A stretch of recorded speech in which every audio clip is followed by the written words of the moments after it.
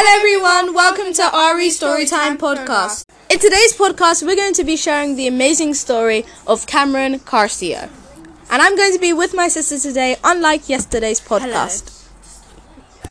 Sorry about that, guys. I'm going to be introducing you to my amazing sister before we actually get into this epic story. So, introduce yourself. I'm the mini amazing girl, and I'm a human being. Yeah, that's about right. So, you guys, we're going to be getting into this story in a moment, and my sister's here to maybe ask questions and sort of be like the viewer. She actually was here whilst I was coming up, writing for the story and everything, so I could read it out to you guys so that I don't miss any details, important details. So, without further ado, let's go. So, Cameron Carcio was born on the 11th of June, and he was a Gemini, born to a mum called, I think her name was Lynn, Ravina, something like that, or Lynn Lamberg, I think, something like that, and she was a Marines enlist, age 29, just like the other story, and Cameron was always he was a weird kid. He just was full of himself, let's just say. And he was actually born in America, New Orleans. So my sister can ask questions at any time, or maybe if there was comments, then you could comment at any time. And my sister would also be participating in sharing this amazing story. So without further ado, let's carry on. So guys, Cameron was very full of himself, and he would bully people at his class and his peers. He would also ask out any girls he feels like is attractive and pretty.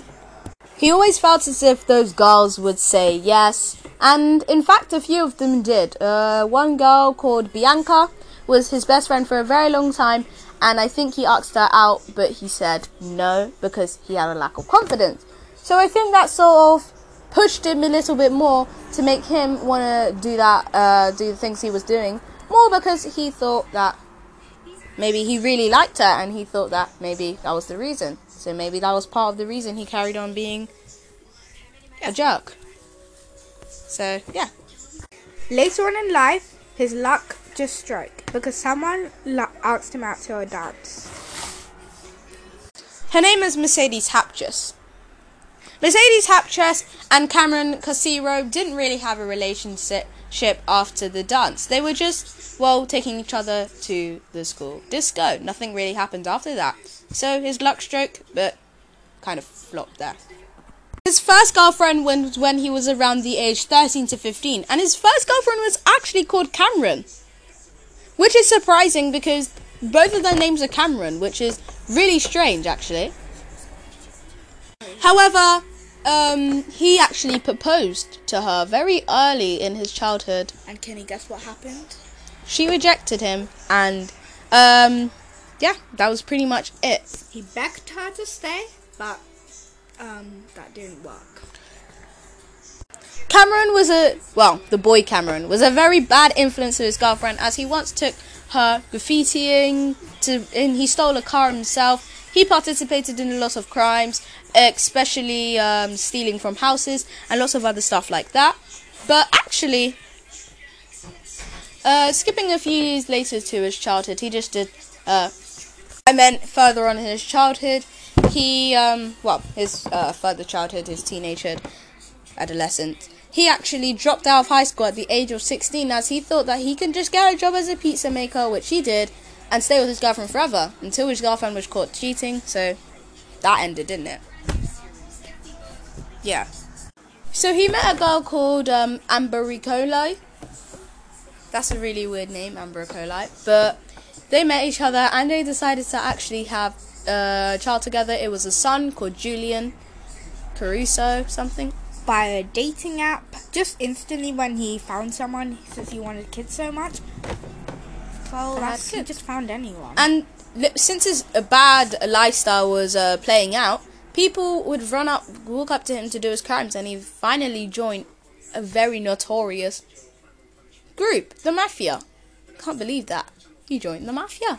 And joined their family, so they said. So, he was a very bad person, and he did try to turn his life around for a second, but then he just went back to his old ways. He got addicted to drugs, and he got addicted to other bad things, and he was not doing good. he also killed multiple people. He killed his I'm sorry so much for laughing, but I just found it really funny because he actually once hired a hitman and he killed his ex-girlfriend. That was so funny. Let me explain. He killed his ex-girlfriend and the police was very unprofessional, so they didn't catch out that he hired a hitman to kill his girlfriend. And I know this is skipping, but he did actually hire a hitman to kill, I think it was his mother or so, because his mother didn't give him money or anything. After like 5 times of money. Let's just give it a break before we keep laughing. Skipping a couple years in his life, he actually did attempt to kill someone using a hitman, but it turns out the hitman, which said Agent 47, let's just call him, actually was an undercover cop and turned him in for 18 years in jail, and he was also going to face a sentence before running away from the cops or something else he did. But before he tried to escape, and he tried to escape the mafia by immigrating to Kenya, but he found out that he couldn't actually take his son with him, as the son was from a random hookup from the time. But he did get together with the random hookup. So they were dating and they got married. Straight away, she seemed kind at first until she actually was not cheating on him. But when he went to jail, I'm not sure if this is rude, but he did divorce. He begged her to stay and she just dumped him. And well, I would have. Because my husband's very bad at that. But yeah, so about you. So that was the end of the stories. So just wrapping it up there. Stay tuned for the second generation if you'd like to see how his son would turn out, because he completely abandoned his son and made him really bad. That's why he is dead currently. And the he died reason of he's cancer, dead, bladder cancer. because he died of bladder cancer, and he had every sickness in the whole entire world. He had cancer, he had depression, he had many other things, and cancer isn't a joke. I'm not saying that, guys. I'm just saying. That's how he died. But I thought he just died because he was in jail, because he tried to start a riot, but one person got him and he actually got hurt.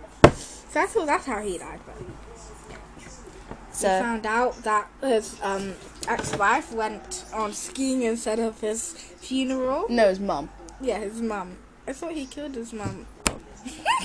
He didn't kill his mum. But yeah, so if you want to see a part 2 of this story, or maybe a remake, It'll be more serious. Yeah.